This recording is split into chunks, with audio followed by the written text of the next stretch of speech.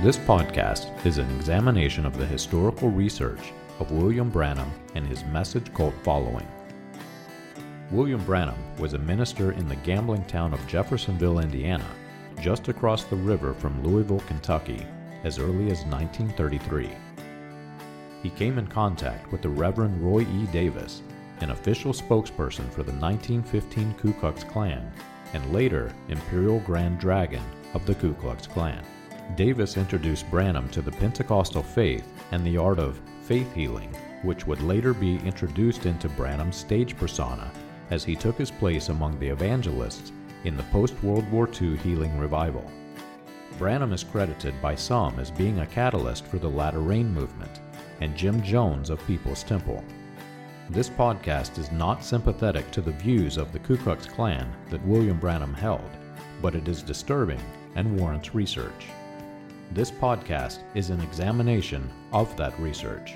You can find more about this research and other topics on the website william-branham.org. Join us as we turn back the pages of time and examine the controversial issues of William Branham and his message.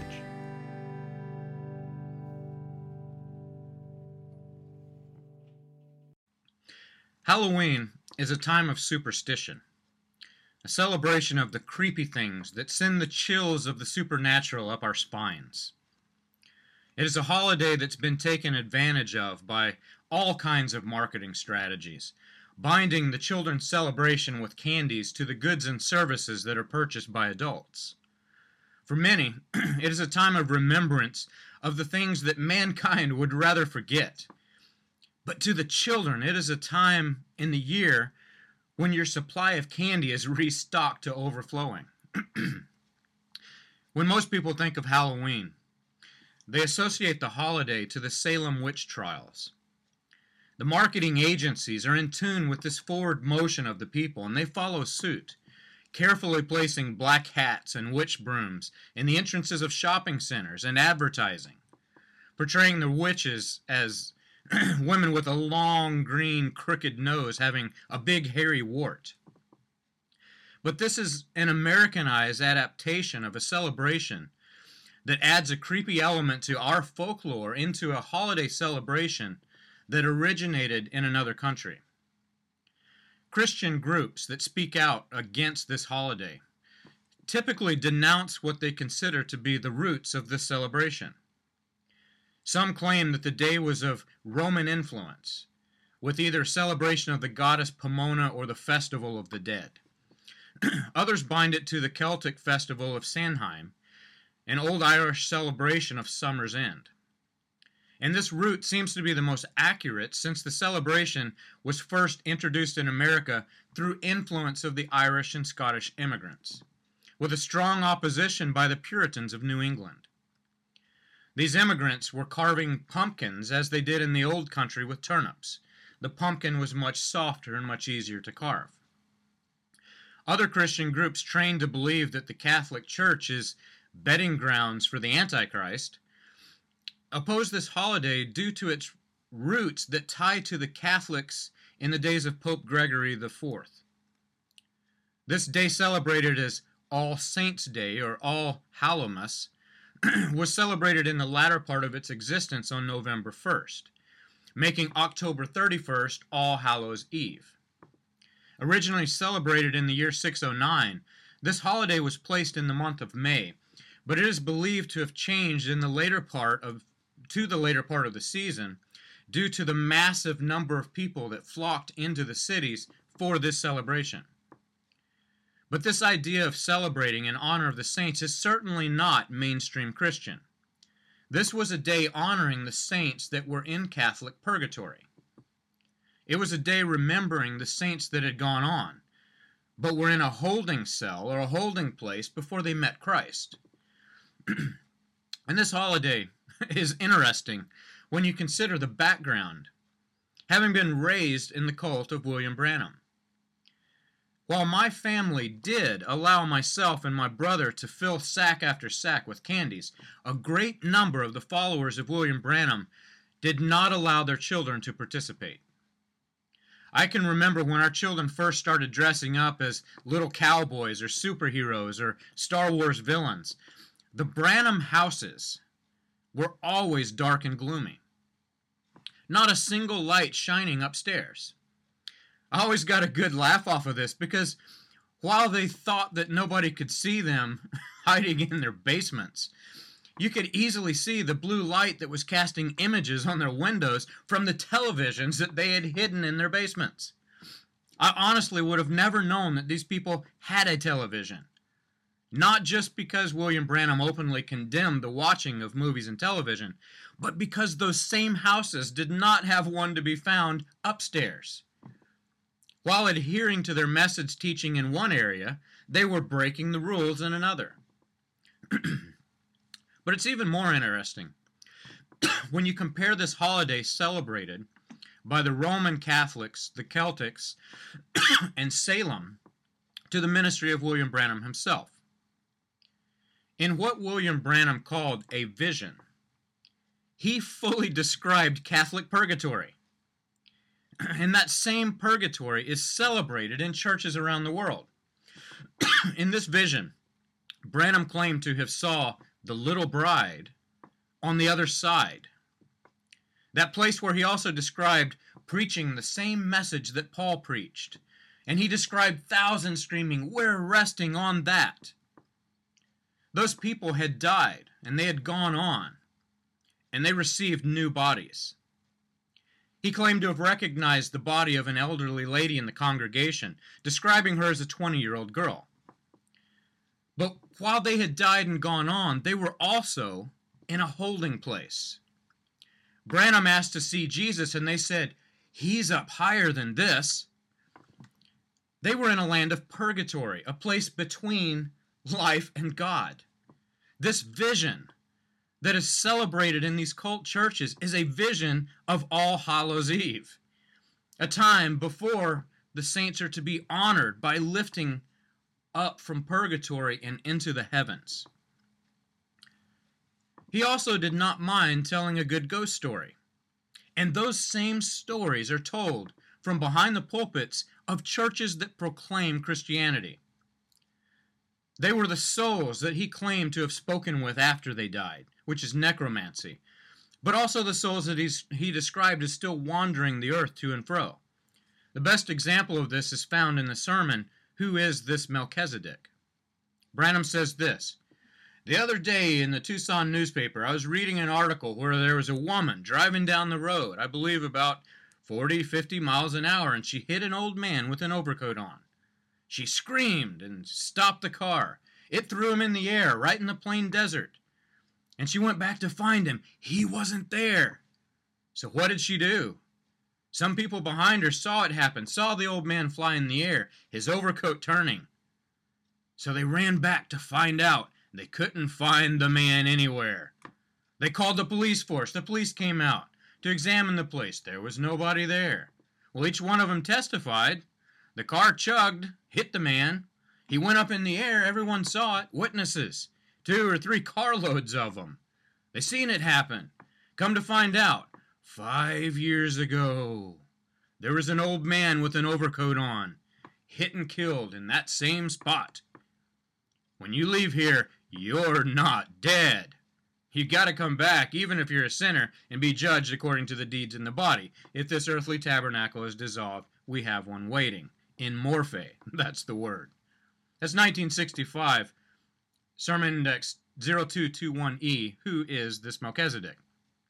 It's ironic, because while condemning other Christians for participating in celebrating the dead on All Hallows Eve, those same Christians being condemned would flee from a church that said these kind of things in the name of God from behind a pulpit. The Church of the Living God is dedicated to the gospel of Jesus Christ, not a superstitious story that plays on the minds of patrons like a Halloween marketing scheme for the shopping centers. But for many, there is a middle ground that is missed. A true Christian can easily identify Branham's Catholic purgatory doctrine and vision as unscriptural, and denounce the holiday celebrating heresy. They can identify communication with the dead as necromancy and sorcery, a sin that was punishable by death under the Mosaic Law.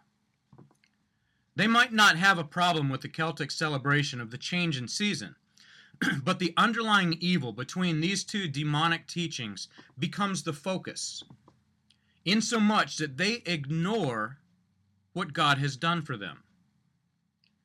When in the message of William Branham, a message that promoted law instead of grace, I harshly condemn the songs that spoke of the dark side.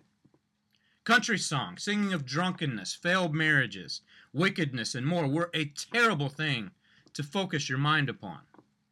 Even folk songs had depressing scenes and sang of things that are better left alone. While I celebrated in the change of season with my children, I also disagreed with the remembrance of evil during Halloween. But we are no longer bound by the law. Christ came and he gave us power over evil. He conquered the demons that are the focus of this holiday, and we are no longer terrorized by them. He gave us full forgiveness of sin. Even if we become the target of the worst country song, he gives us power to lift ourselves back into his grace and mercy. We are now walking in the fullness of Christ, and even if this holiday were in remembrance of Satan himself, we can openly ridicule the great deceiver by giving him a wart on his nose. When the early church was being established, these festivals and celebration of false deities were a problem. Many in the cities of pagan influence had celebrated the things that, as Christians, they saw now as purely evil. And like Halloween, some of these people continued to celebrate regardless of what other Christians thought of their participation. This was enough of a problem that the Apostle Paul addressed it in the book of Colossians. Paul reminds us that we are alive and well in the body of Jesus Christ. We are no longer to be taken captive by man's philosophy.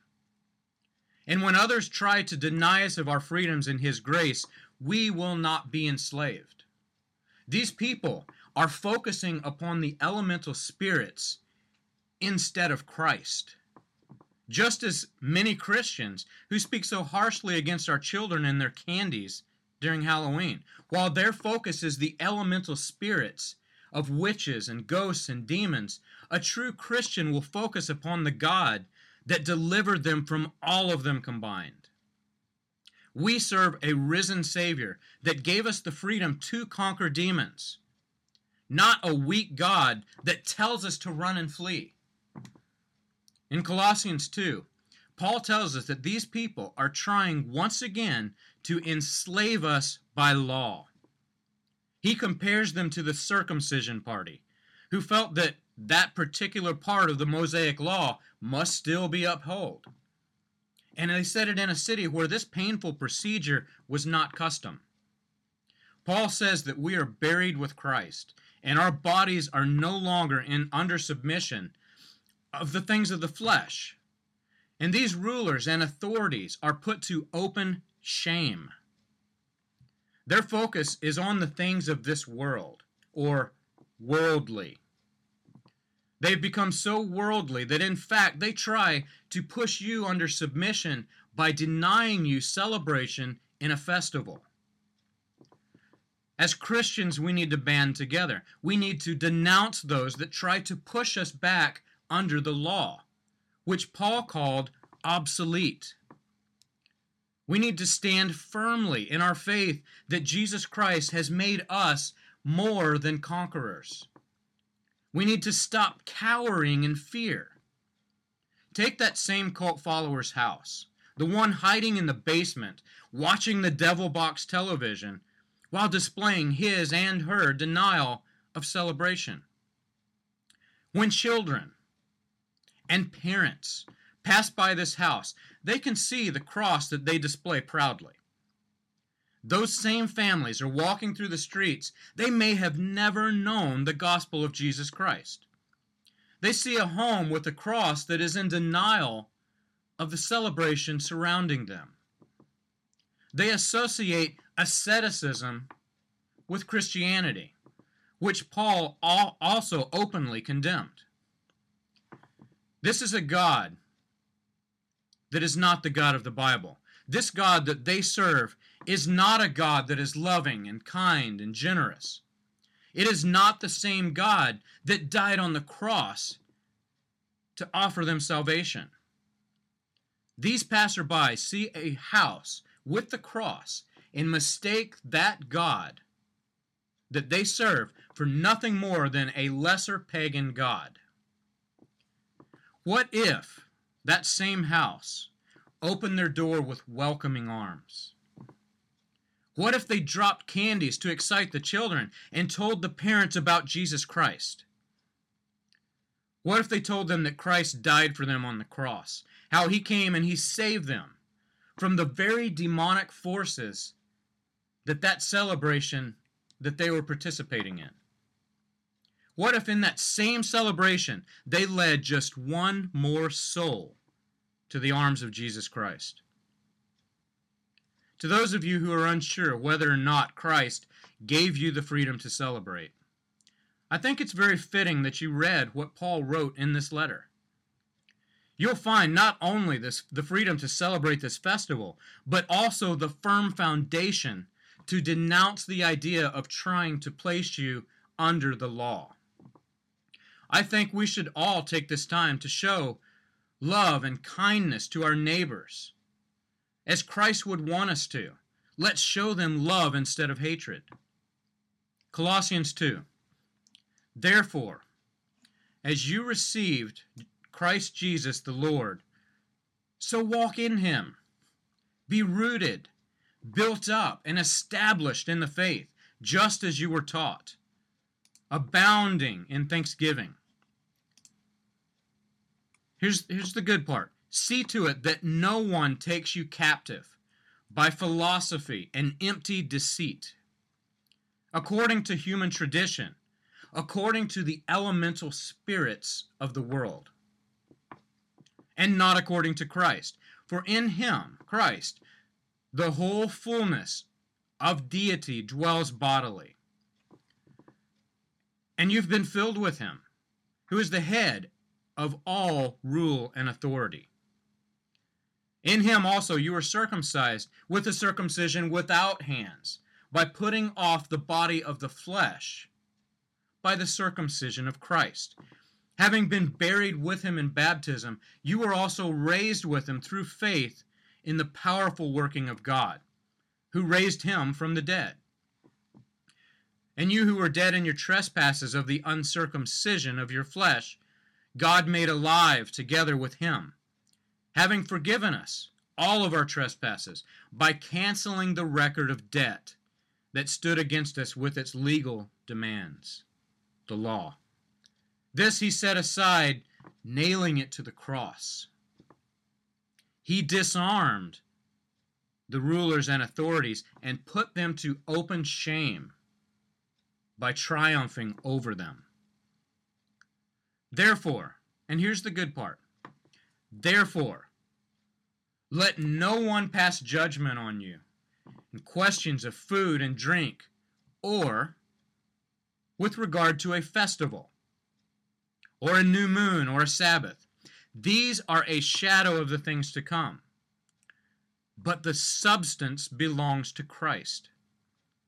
Let no one disqualify you, insisting on asceticism and worship of angels, going on in detail about visions, puffed up without reason by his sensuous mind, not holding fast to the head, from whom the whole body, nourished and knit together through its joints and ligaments, grows a growth that is from God. If with Christ you died to these elemental spirits of the world, why, as if you were still alive in the world, do you submit to regulations? Do not handle, do not taste, do not touch, referring to the things that all perish as they are used, according to human precepts and teachings. These indeed have the appearance of wisdom in promoting self-made religion and asceticism and severity to the body, but they are in no value in stopping of the indulgence of the flesh.